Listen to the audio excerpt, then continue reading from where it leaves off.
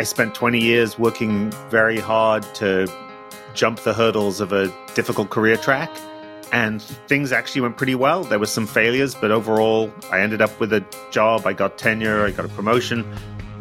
And then I took a breath and thought, okay, now what am I doing with my life?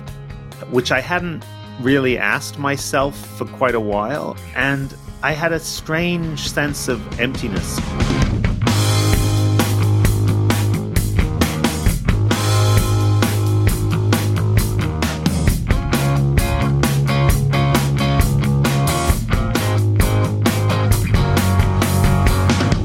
Hey everyone, welcome to the Growth Equation podcast. I'm your host, Brad Stelberg. Unfortunately, Steve has had something come up. Everything is all right. He just will not be joining us today, but I will be joined by a special guest, Kieran, Setiya, author of Midlife and Life is Hard, both books on how we can apply philosophy to the challenges that we all face. This was a wonderful conversation. I am just thrilled that Kieran was able to make the time to join us. We discuss all sorts of topics from grief and loss to the difference between process and outcomes and how we can actually focus on the former in a world that is all about the latter. We talked about the role of feeling in morality and ethics. We talked about how to do good in today's world. Really just a wide-ranging conversation. As I said, it was just a thrill to be talking with Kieran. Before we get into the show, just a quick reminder that we are 100% independent, which means that we don't take sponsorship. Rather, we're supported by our community. And there are two ways to support us. The first, if you haven't yet, grab our books, The Practice of Groundedness by yours truly, and Do Hard Things by Steve. And second, you can support us by joining our Patreon community at www.patreon.com/thegrowthequation. For as little as the price of a small coffee, y'all get awesome stuff, including discounts on Growth Equation apparel, access to a monthly book club, guides on resilience and sustainable excellence, mastermind groups, and all sorts of other neat additions. So check us out on Patreon. Buy our books. And with that, we appreciate your support. And let's get right into the conversation with Kieran Setiya, author of Midlife and Life is Hard. Kieran, welcome to the show. It's really quite a fun, special moment to have you. I so enjoyed your latest book. Thank you so much for inviting me to the podcast. Thanks. So before we dive into your new book, which is Life is Hard, How Philosophy Can Help, let's rewind a couple of years ago to your previous book, which was called Midlife. Can you walk us through the impetus for writing that book? Sure. It won't surprise you. It's a book about midlife and the midlife crisis that came out of my own experience. And the particular form it took for me as an academic was, special to academic life, but probably a version of this story is one that lots of people have, which is that I spent 20 years working very hard to jump the hurdles of a difficult career track, and things actually went pretty well. There were some failures, but overall, I ended up with a job, I got tenure, I got a promotion. And then I took a breath and thought, okay, now what am I doing with my life? Which I hadn't really asked myself for quite a while. And I had a strange sense of emptiness. So it's not that the things I was doing seemed not worth doing. It still seemed like it was worthwhile to write philosophy articles or teach philosophy classes. But I had a sense of this sort of hollow repetitiveness in just doing it over and over again.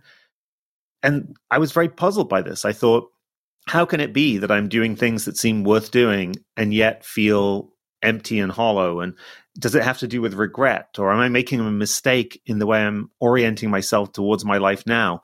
And so I did the judo move of saying, okay, I'm a philosopher. I'm having a problem I work on moral philosophy. I work on the question how to live, and I have a problem about how to live. So let's apply the tools of philosophy to thinking about this. And yeah, that was the origin of the Midlife book. Can you walk us through the biggest findings, first intellectually and then in your own application in your own life? Sure. So I one thing I would say is that there are many midlife crises, and there are people have problems with the past, with the sense that their life has narrowed and options are now closed off, that they're going to miss out on all these other lives they could have had. There's regret about mistakes, misfortunes, failures. So one cluster of problems are about how to deal with the fact that you have a past you can't change, and your life has a shape that you can't radically alter, or at least can't easily alter now. And then some of the problems have to do with the way in which our relation to the present can be distorted. So we could focus on either of those. If we start with the relation to the present, I would say two big ideas that I found really fruitful involve distinctions that philosophy can draw that we can apply to, as it were, audit our own lives, think about what's going on in our own lives. So one is the distinction between what I call ameliorative and existential value, where ameliorative value is the value of solving a problem or meeting a need that really, ideally, you wouldn't face, but since you do, it really matters to address it. And I think one thing that can happen to people around midlife is that an enormous amount of their time is occupied with solving problems, ameliorative value. And that really matters. But if the best we could hope for in life was amelioration, like taking away the bad things and not make life positively good, what will be the point of living life at all? So one kind of shift is to think again about the things that matter to you that are not just ameliorative. And I call that kind of value existential value, because it's the kind of value that makes life worth living in the first place. And then the kind of distinction that really helped me was a distinction between what I call telic and atelic activities. So this comes from, jargon is from linguistics, but it comes from the Greek telos, or end. So you can think of a telic activity as a project with an endpoint. And lots of our lives are structured by projects, and they do matter. But one of the problems with a project is that satisfaction is always in the future. And then when you've achieved it, it's in the past. And what you're doing is trying to take this meaningful thing and finish it, sort of expel it from your life. And there's something self-defeating about that. It's a very kind of self-undermining way to approach your own life. But not all activities are like that. There are also atelic activities. So as well as walking home, there's just going for a walk, or as well as writing a philosophy paper, there's just thinking about philosophical questions, or as well as recording a podcast, there's just talking to people about how to live one's life. And the more we focus on the process, those atelic activities, the less we're mortgaging the meaning of our lives to the future or archiving it in the past. Because if you want to be thinking about philosophy and you're doing it right now, there's nothing more you could have to meet your goal, to achieve the value you see there, than what's happening right now. And so that was the other big shift in how I approached my own life. So I want to dive into these concepts a little bit further. And let's start with ameliorative versus existential activities. It sounds nice and clear cut between the two on paper, but I can imagine in someone's life like your own, there's probably a fair amount of overlap, because for you, I could imagine an existential activity is philosophizing, thinking about philosophy, having great conversations. On the other hand, I could imagine that also feels pretty ameliorative, because that's got to be a part of your job. So I'm curious how you think about when the rubber meets the road, taking something that if it wasn't tied to any sort of external validation or compensation or promotion, but now is because you're so fortunate to do what you love, it feels a little bit harder to make that clean split. That's a great point. I think there are often cases where something ends up having value of both kinds. So I think you're right that for me, thinking about philosophical questions has existential value. It's one, if you ask me, among the things that make life worth living, it will be there. On the other hand, it's also part of what pays the bills. So I think there's no incompatibility. Things can have both.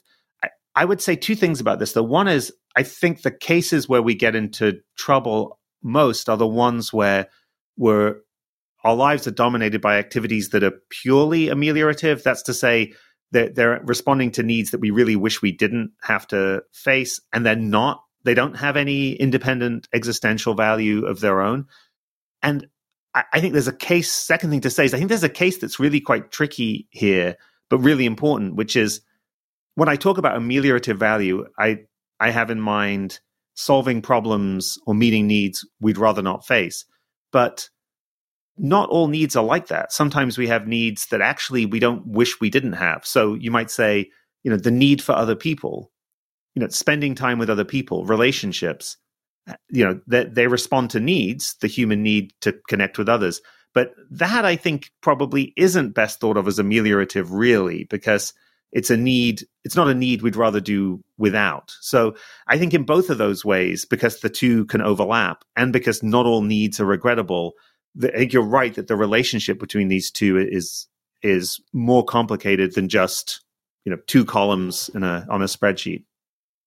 Yeah, and we also often at the Growth Equation, we talk about the difference between process and outcome quite frequently, or what in psychology speak might be harmonious passion and obsessive passion, which mirrors this telic versus atelic. And yet again, I think that it can be really hard day to day to separate process from outcomes, particularly if you're climbing a mountain that you think is a worthwhile mountain and you both really want to get to the top of that mountain, but you also want to be present as you climb the mountain. And I certainly know when I'm working on a writing project, I can get completely lost in the process of researching for an essay or a book, and it's wonderful. And then I'm doing the exact same work, and it's like a cognitive trap, which is I start to think about, well, how many copies is it going to sell? Or is the New York Times going to run it? And suddenly I'm now staring at the top of the mountain and I'm no longer in the process, even though I'm doing the exact same activity. So do you have any tips and tricks for kind of how to behaviorally apply trying to stay process focused when you are still climbing a mountain, be it a real one or a metaphorical one?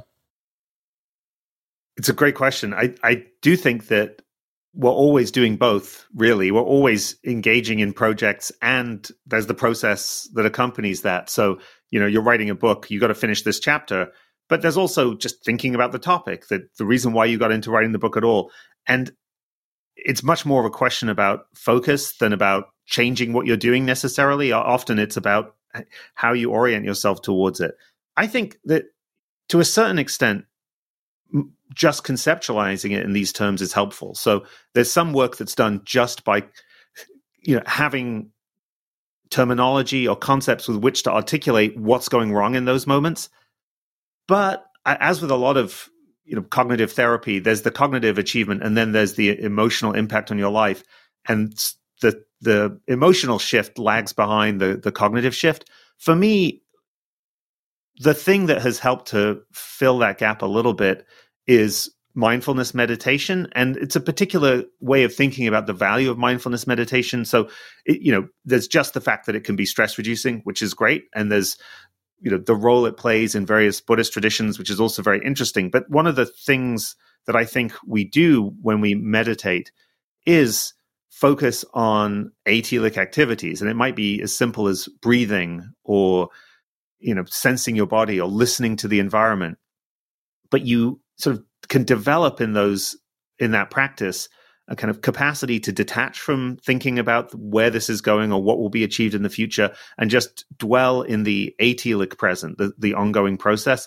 So to some extent, I think that those habits can be carried into the rest of our lives. But the other part of this has to do with with features of the way our lives are structured that are not things that we individually can just directly change. So the fact that a focus on the projects, on the achievements, is coming from external sources too. So I think about myself. It wasn't just that I suddenly autonomously became a project-driven philosopher. It was because I went from thinking about it as a teenager interested in philosophy to having a career where my career was being structured in ways that I didn't have control over. So I think there's also a social dimension to push back against. When you first started mindfulness practice, was it hard? And where this question comes from is I remember once my wife and I went to this was when we were living in Northern California, a day-long meditation retreat on parenting. And there was an activity that they called aimless wandering, where you did just that. You walked without any destination. And man, the overarching emotion that we experienced was stress. Yeah. And restlessness. So I'm curious if when you first started practicing mindfulness, what was it an unlock that happened pretty quickly, or was it more just training you to be okay, not needing the target up ahead the road all the time?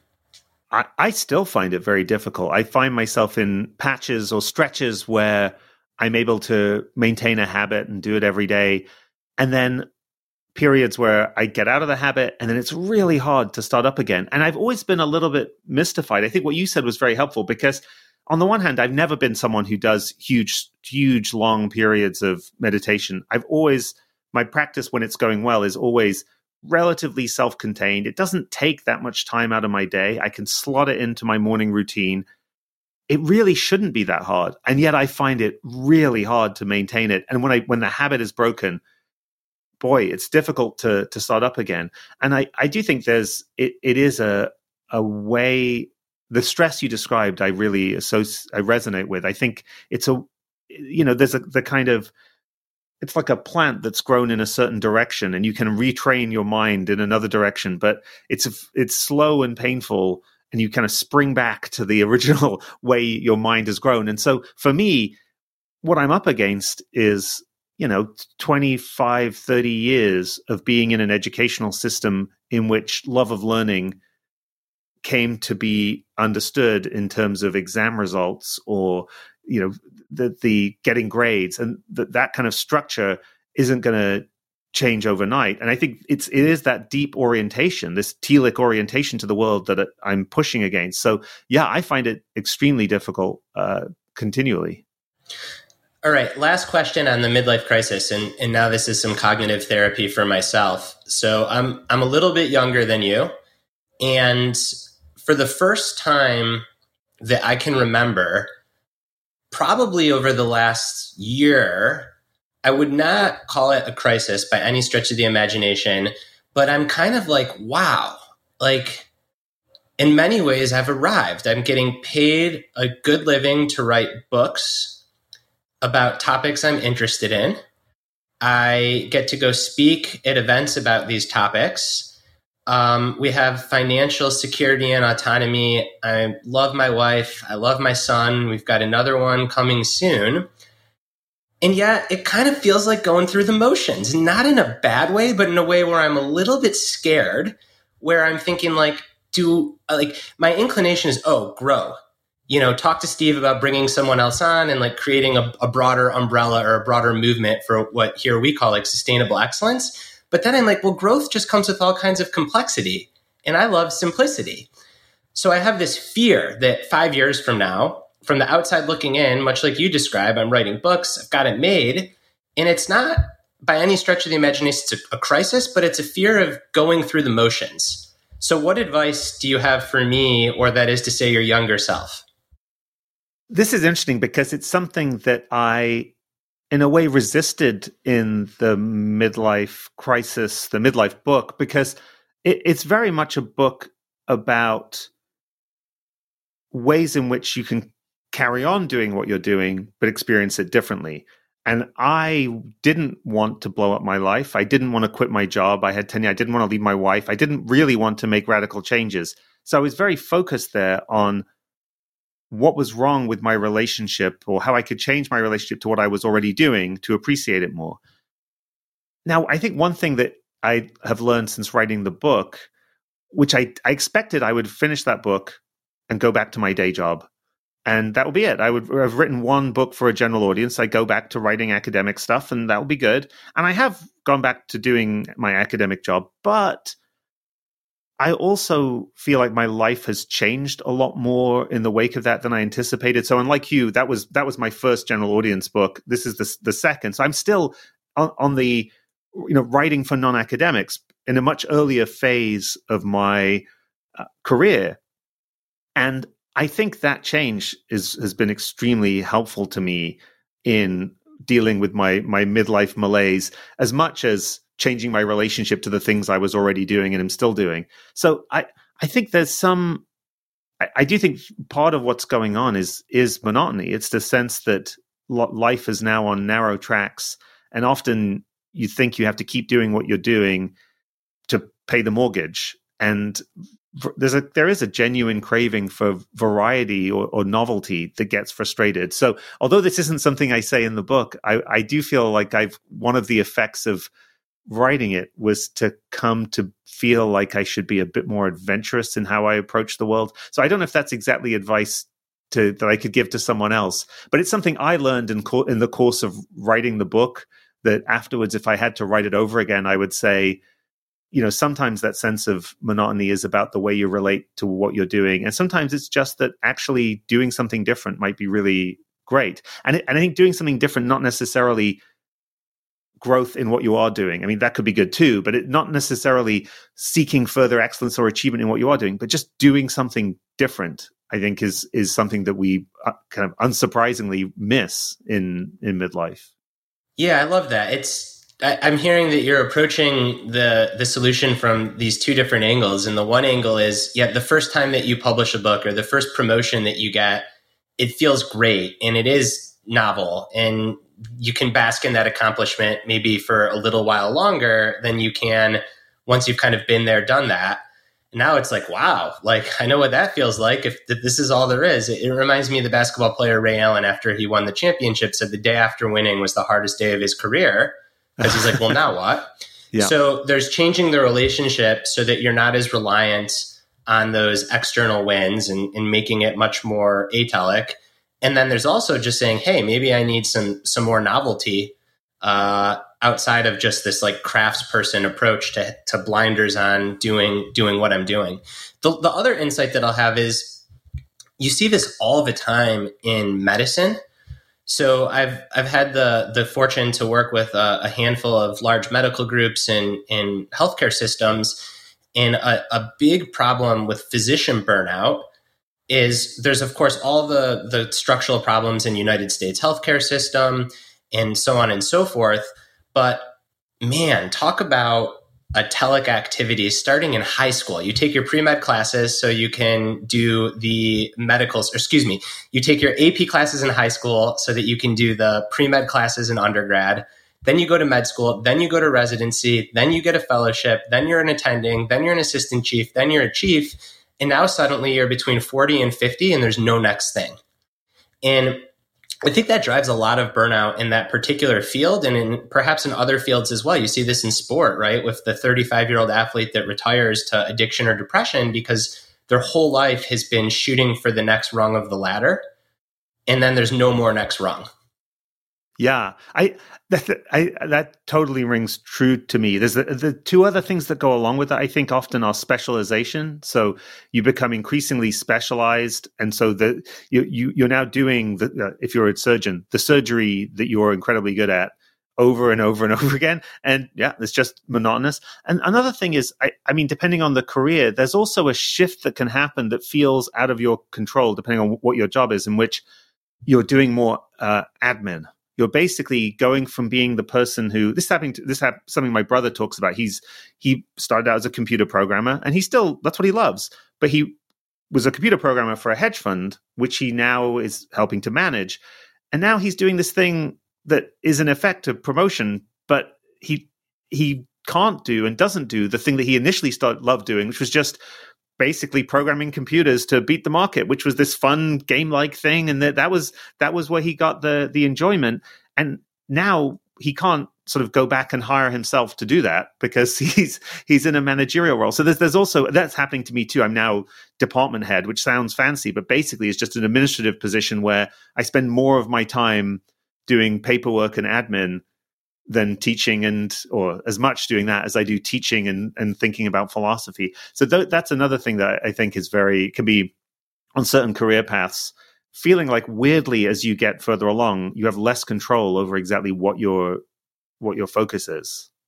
Yeah, I think so too. It's you get promoted into the activity that you don't actually want to do, particularly if you're someone that likes doing the work, because it tends to be not always the case, but in many circumstances, as you get promoted, you shift from doing the work to managing the work or marketing the work or being an ambassador for the work or hiring people to do the work, you name it. Yeah, right. Exactly. So in Life is Hard, early on in the book, you write that being happy is not the same as living well.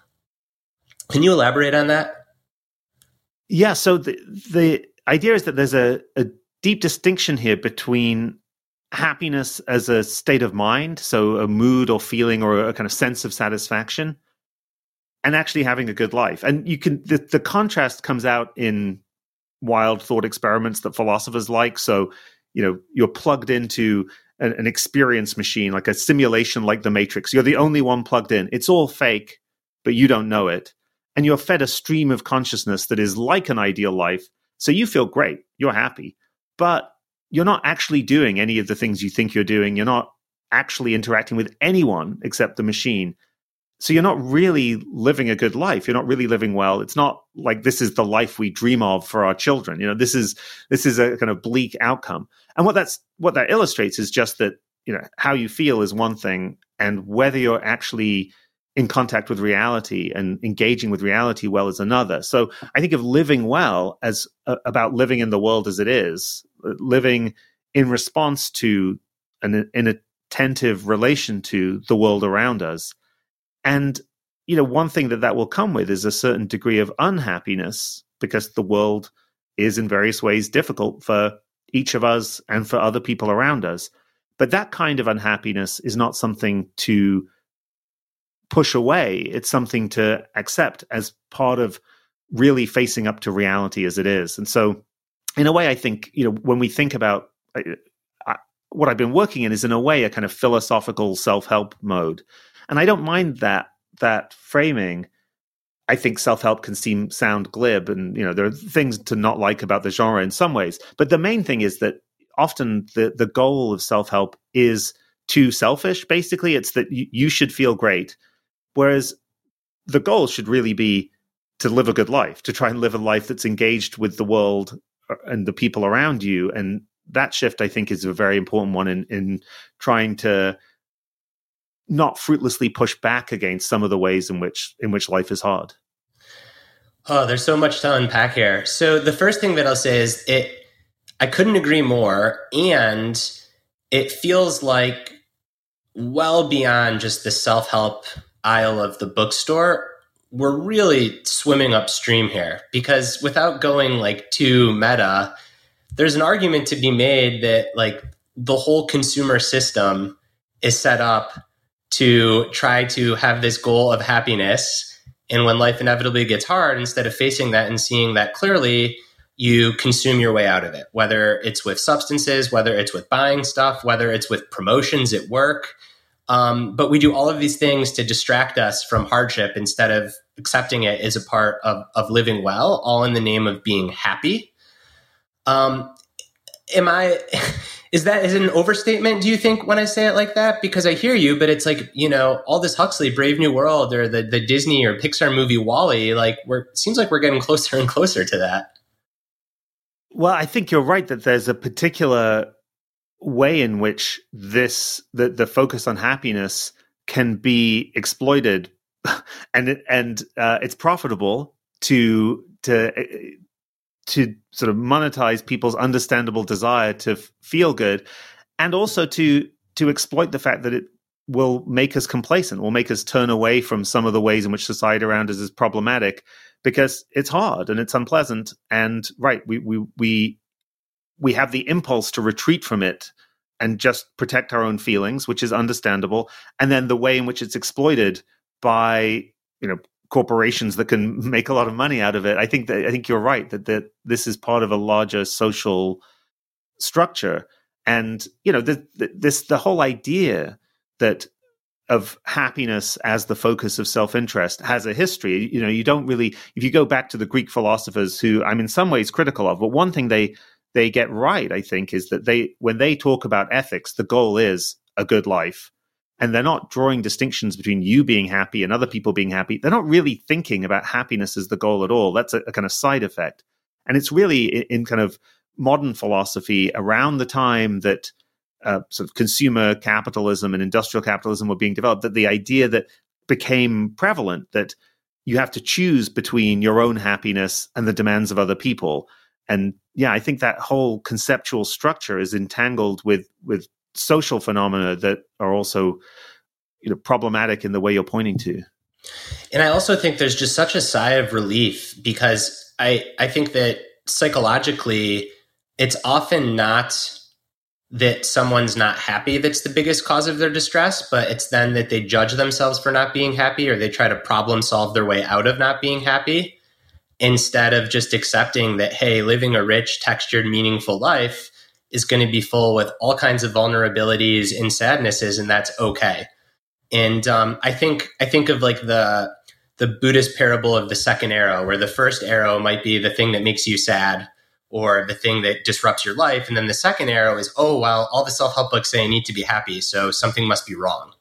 Yeah, right. No, I really like that. I think sometimes happiness or suffering is just needless, but very often when we're unhappy about something, and we're onto something, and it's telling us something.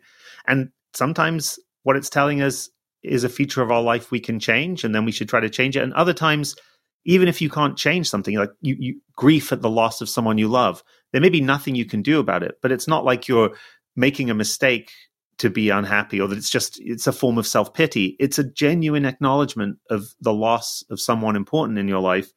And that's not something to wish away or sort of to therapize yourself out of. It's a genuine part of living in touch with reality.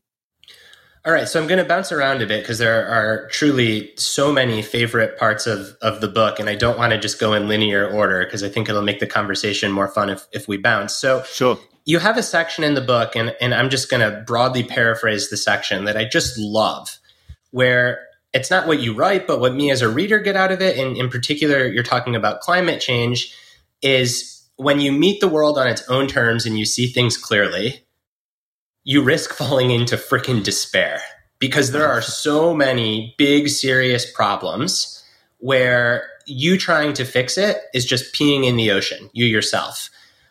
So one effect is to just be in despair. You can also bury your head in the sand and go about life like everything is perfect and kind of ignore it, which I think you would say is not living well. Talk to me about how you think of this middle ground of facing life as it is without needing, and there's nothing wrong with this, but let's assume most listeners on this podcast don't view living well as becoming like entering despair, whether it's real or performative, or becoming like a complete martyr for a cause, or at least a martyr in your own mind, but also not wanting to just go about your suburban life and completely ignore these issues.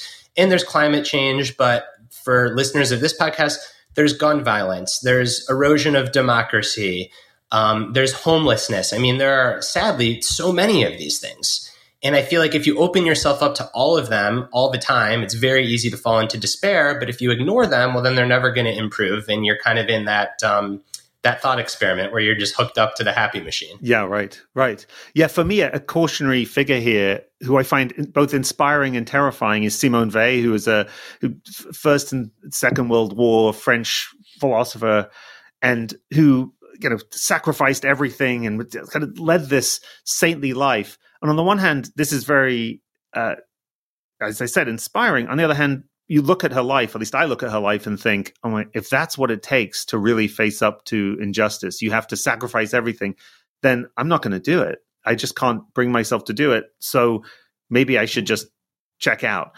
I think the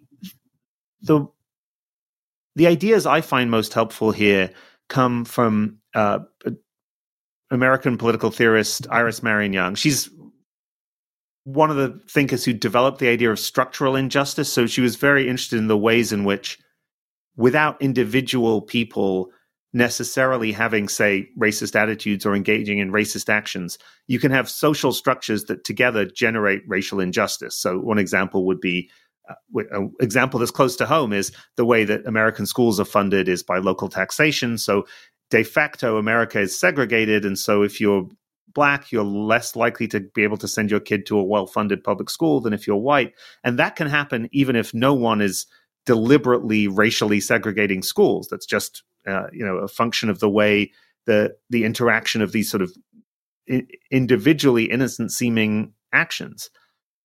What she says is, okay, there's all the suffering of the world, ask yourself, what are you responsible for? And think about the systems in which you're implicated, the systems in which you're caught up, and think about they're always collective, and which are the collectivities in which you have some leverage. So, voting, great, worth doing.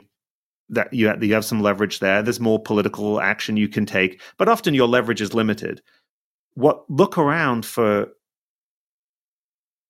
collectivities in which you have a little more leverage, and it might be the local school system, or it might be your local town, or it might be your place of work and its climate, whether it has a climate policies. For me, it was thinking when I moved to MIT in 2014 was when the fossil-free MIT student group was really at its peak, and they were putting a lot of pressure on MIT, some of it successful, some of it not, to respond to climate change. And that was a case where maybe a couple of hundred students who were really seriously invested had leverage on this, an institution that has billions of dollars in endowment and has a lot of power.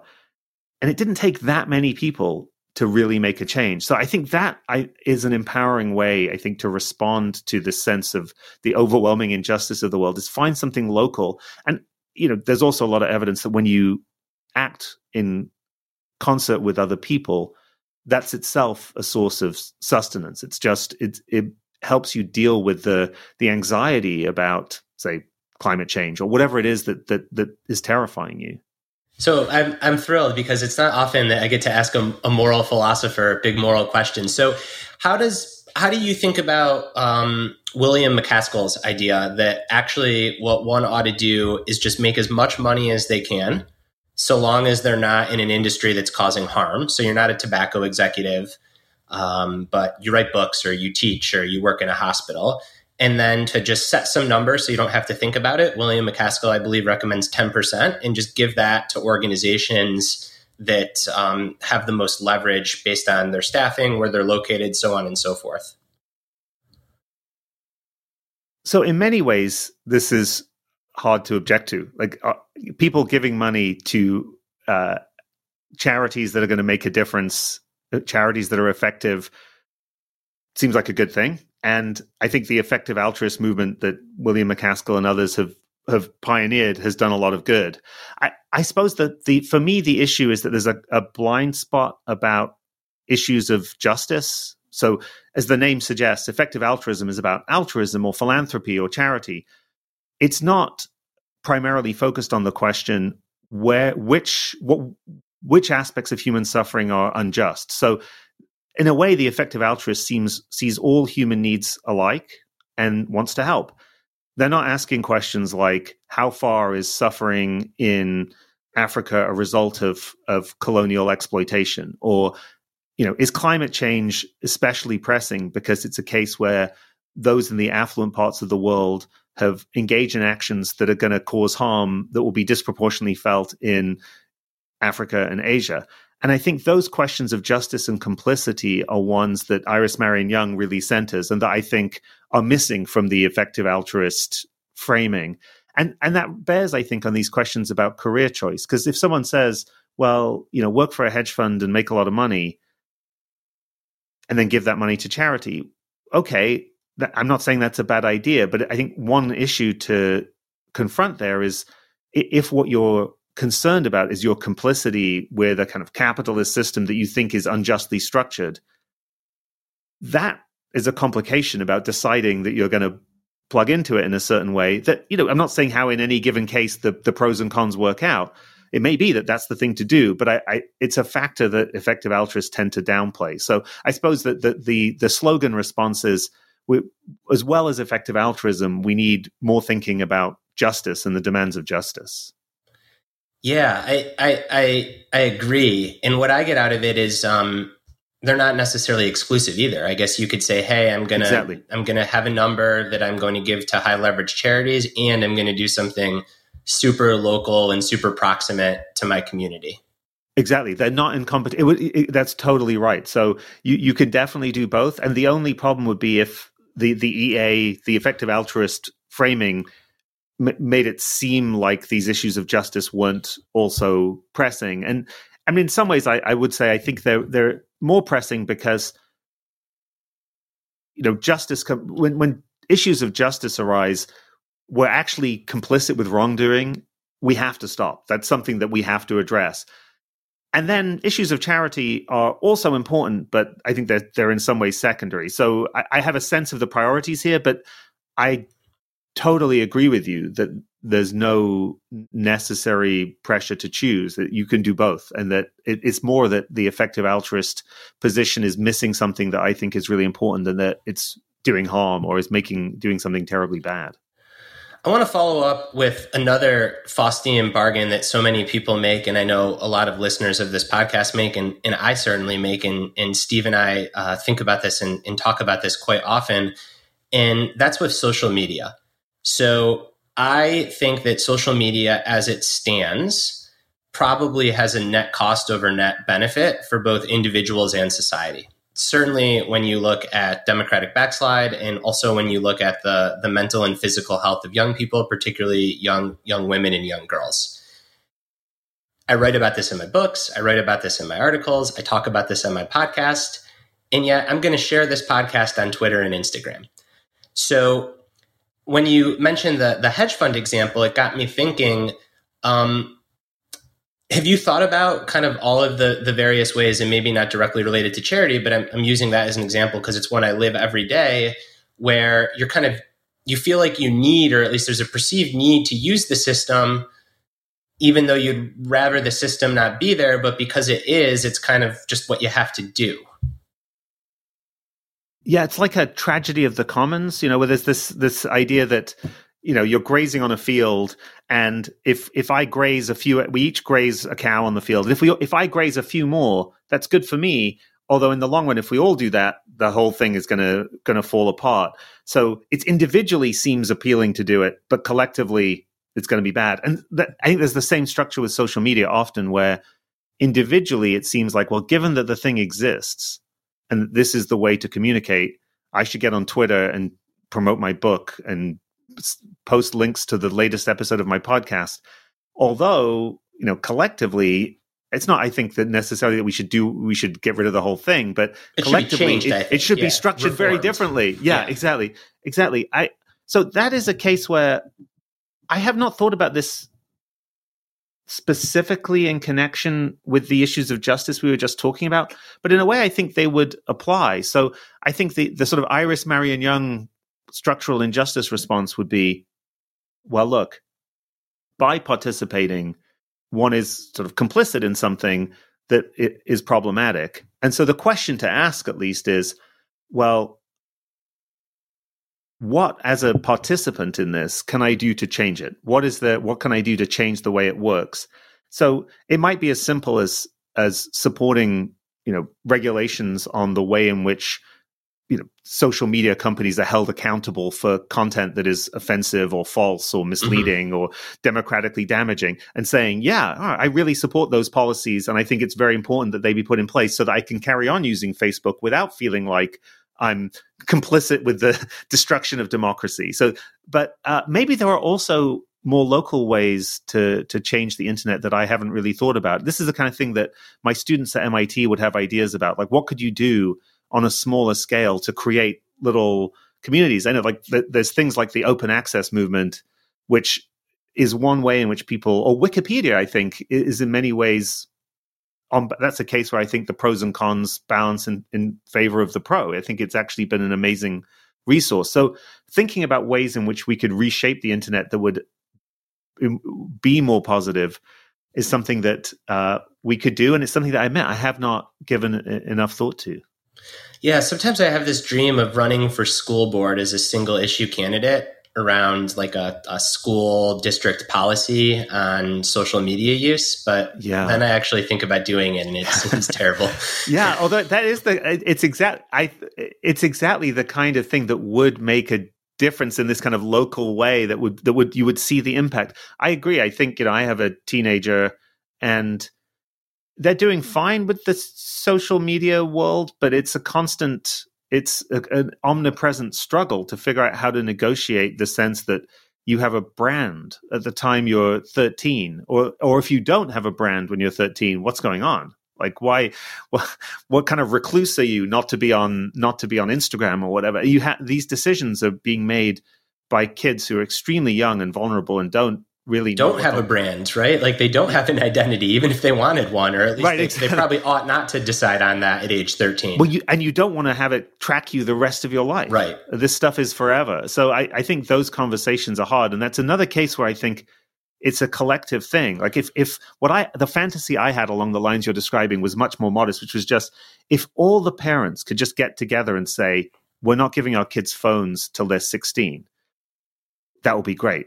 But as soon as the first few parents fall, when their kids are 11 or 12, then it's just a losing game. All the other kids get picked off one by one, even though probably most of the parents would have said, if we could just wait a little bit longer, let's do it. And so, it's a collective action problem. Okay, so in Life is Hard, you write about this common trap where you're making your way through life and it can just feel like life is a series of projects to complete, and you're a straight A student and you want to do well, so you complete these projects and then you die. How do we avoid this, Kieran?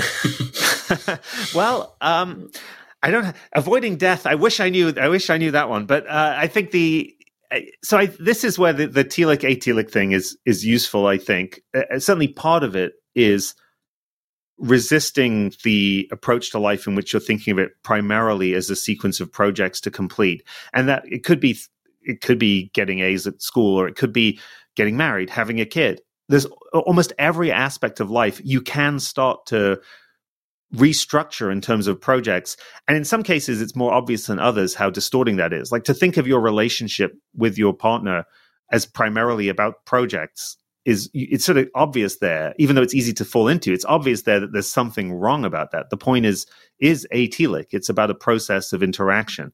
So I think that's one kind of useful reframing. I mean, the other part of this has to do with a wider idea of not just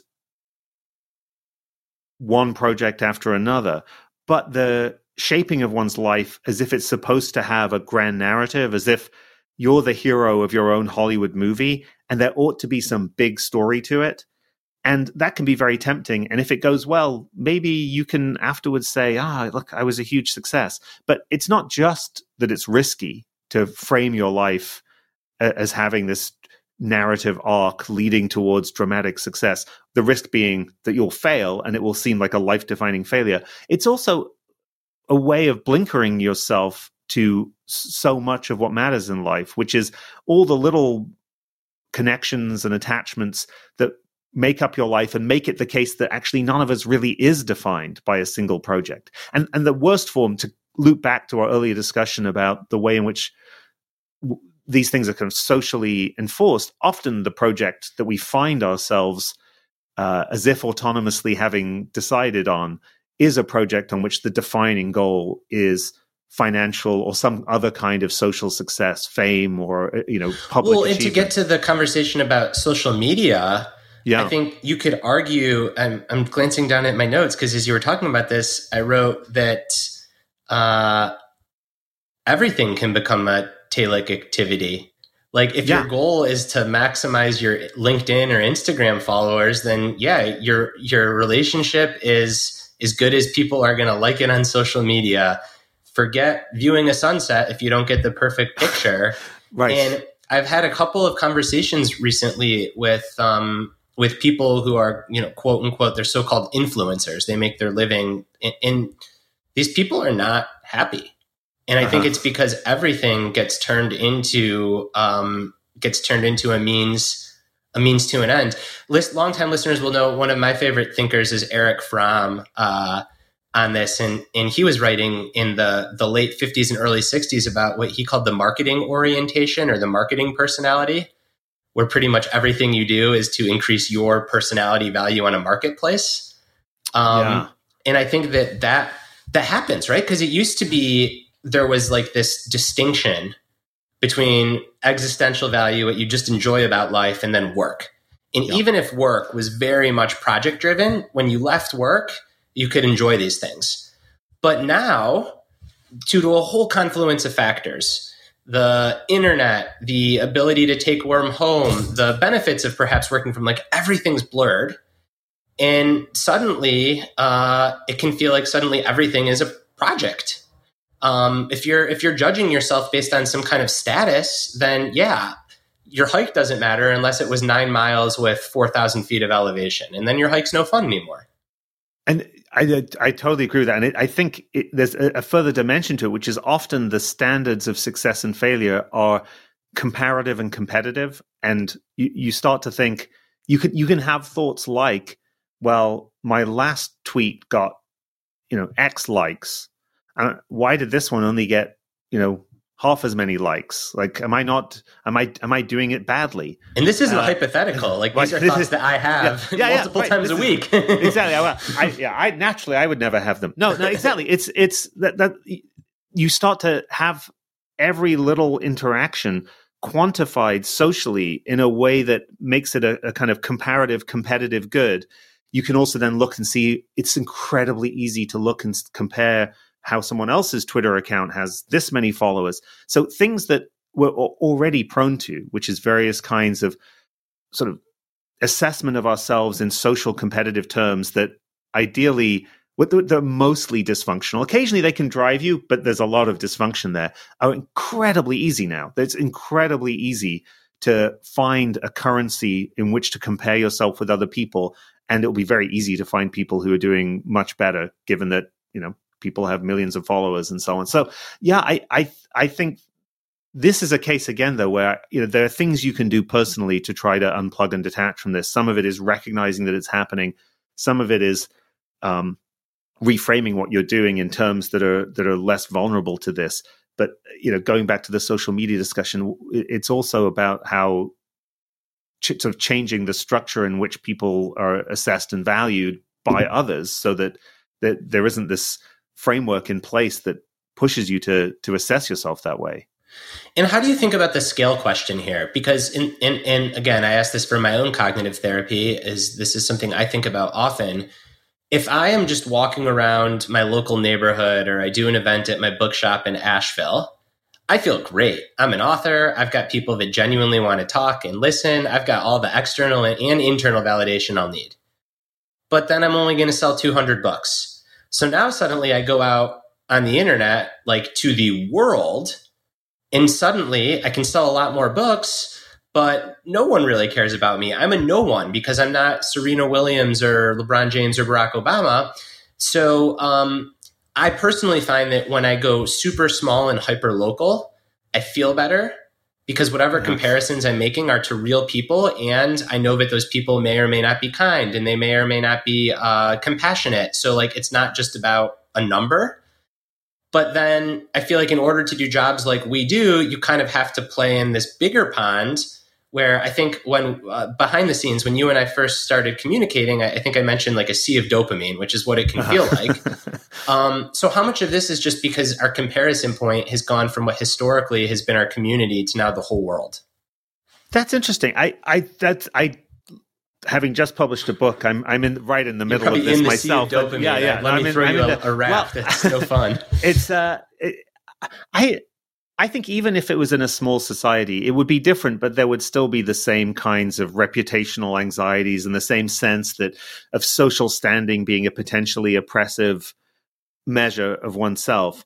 And the philosopher Jean-Jacques Rousseau has this distinction between amour propre, and amour de soi, where amour propre is the competitive, comparative sense of wanting yourself to stand out from others, and amour de soi is a kind of self-love and self-worth detached from that.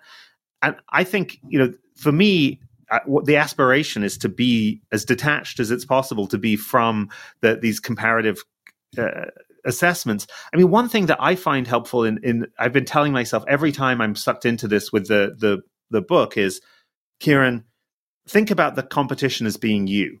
So could I have written a better book right now? No.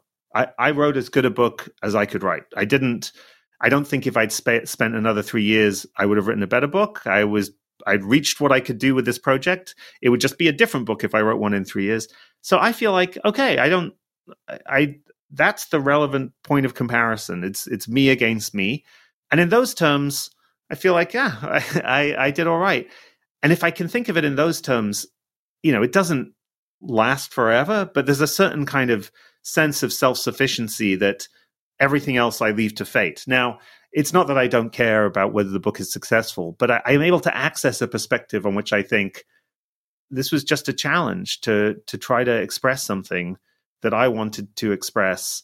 And yeah, I did as well as I could. So, what more could I ask of myself? And that I find helpful.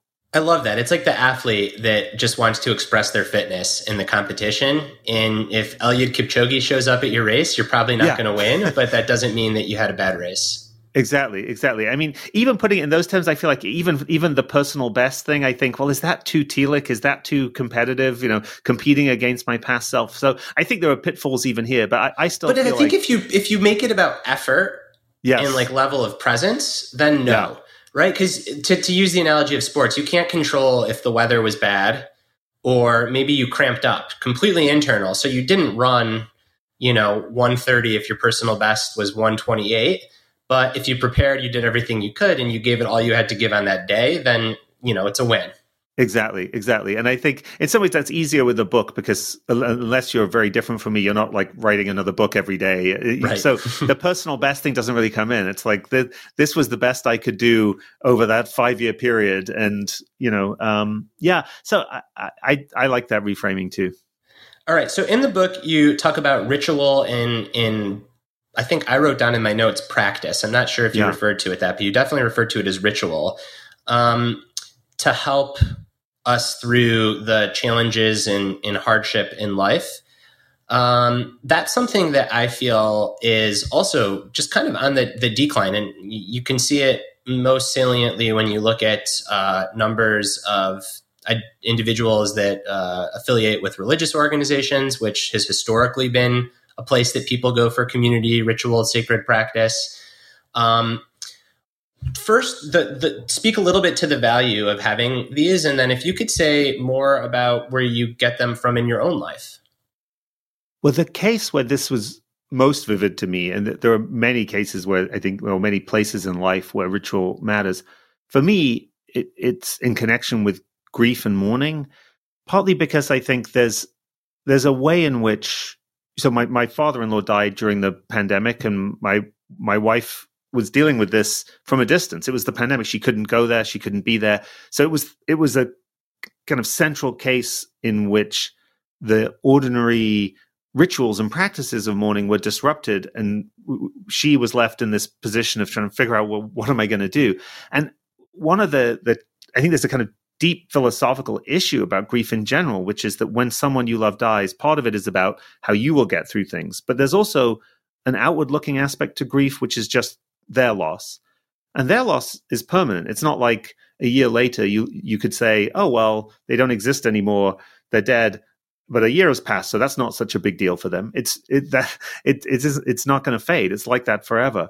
So it seems like, well, I'm registering this loss, and the loss is permanent. Why would I stop? How can I stop grieving? How can I see another side to this? And that's where I think the rituals of mourning are so essential, because if you try to just reason yourself, how long should I grieve for? What's the right way to grieve? The answer is there's no way to answer that. We have to rely on conventions or practices to navigate this.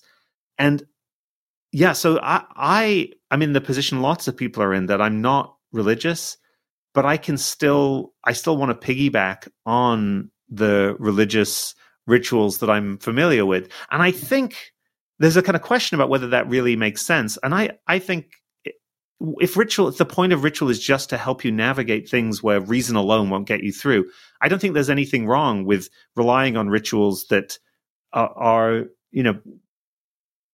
tied to religions that you don't necessarily share. So I think in the case of grief, that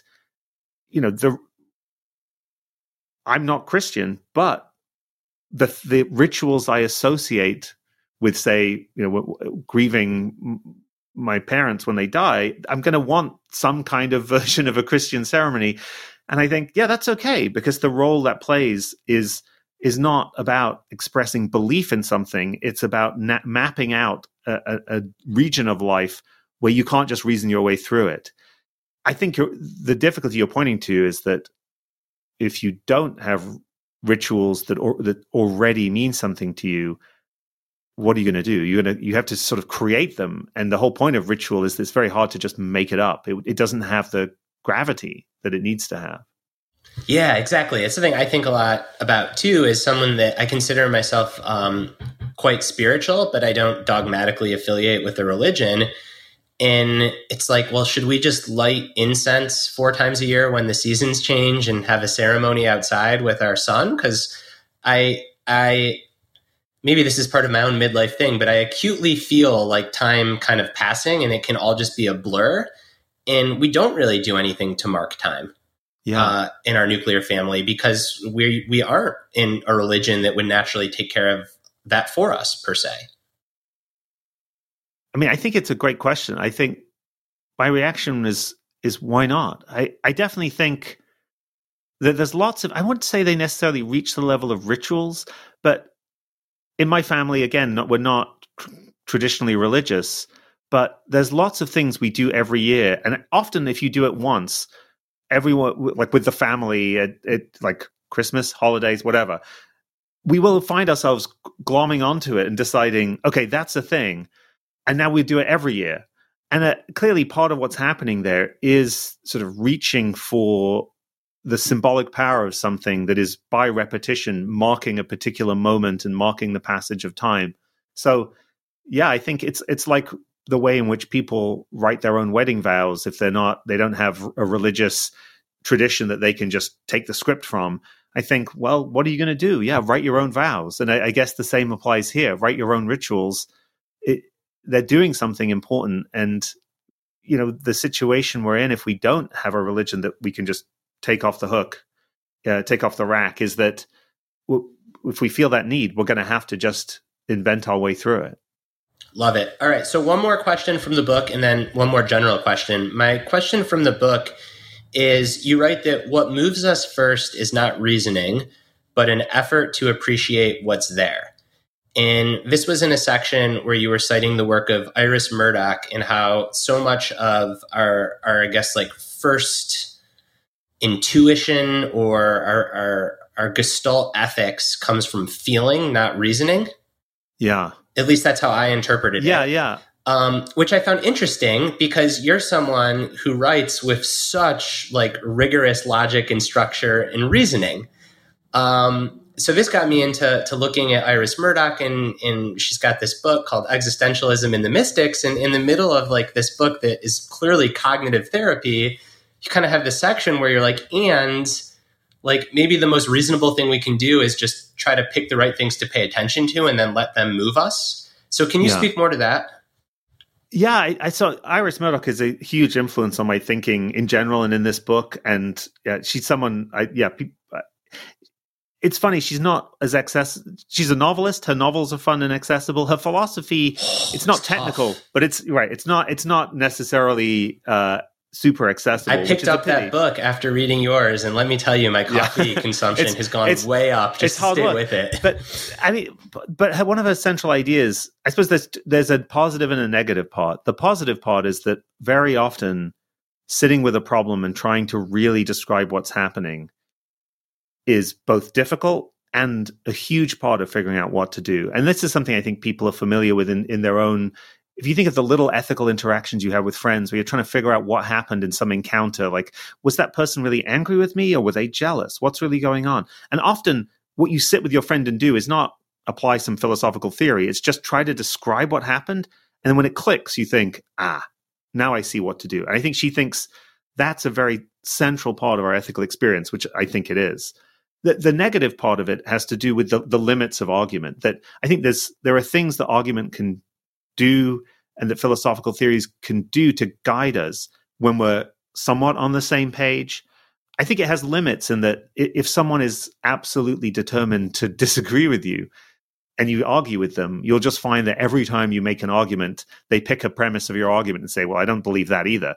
And you'll just hit a wall. And I don't think that's a reason to think you're wrong or unreasonable or that the other person is being reasonable. I think it just reflects the fact that argument has limits. I mean, it's something that if you think about the contemporary phenomenon or contemporarily prominent phenomenon of conspiracy theories, you know that you can't argue a conspiracy theorist out of it. And I think arguing with someone who's absolutely fundamentally, say, indifferent to justice and other people, who just says, I don't care, it's all about me, I don't think you can persuade that person with an argument. You can hope to try to get them to see the world differently in the way that Murdoch would invite you to do. But if they don't see it that way, I think argument is going to run out. And yeah, it is a funny feature of a funny position for a philosopher to take up, to be so emphatic about the limits of argument. But again, I think that's just part of how ethical life works, that it isn't as argument driven as some philosophers like to imagine. Yeah. So my final question, and we can spend as little time or as much time as you want here, is I'm really curious how it feels to now be writing books that are less technical and more accessible, and what that is like at your institution. And are your colleagues kind of like, oh, this guy's selling out? I can tell you that as a reader, I am so hungry for these kinds of books, because there seems to be no like avant-garde thinking on what it means to live well from modern thinkers. So I can read Ryan Holiday talking about the Stoics. I can go back and read the Polycanon. I can read Meister Eckhart. But like, how come philosophy has taken such a turn, at least this is my perception, in modern times, to one of our best friends is a philosopher, like by trade, a PhD, and teaches at community college.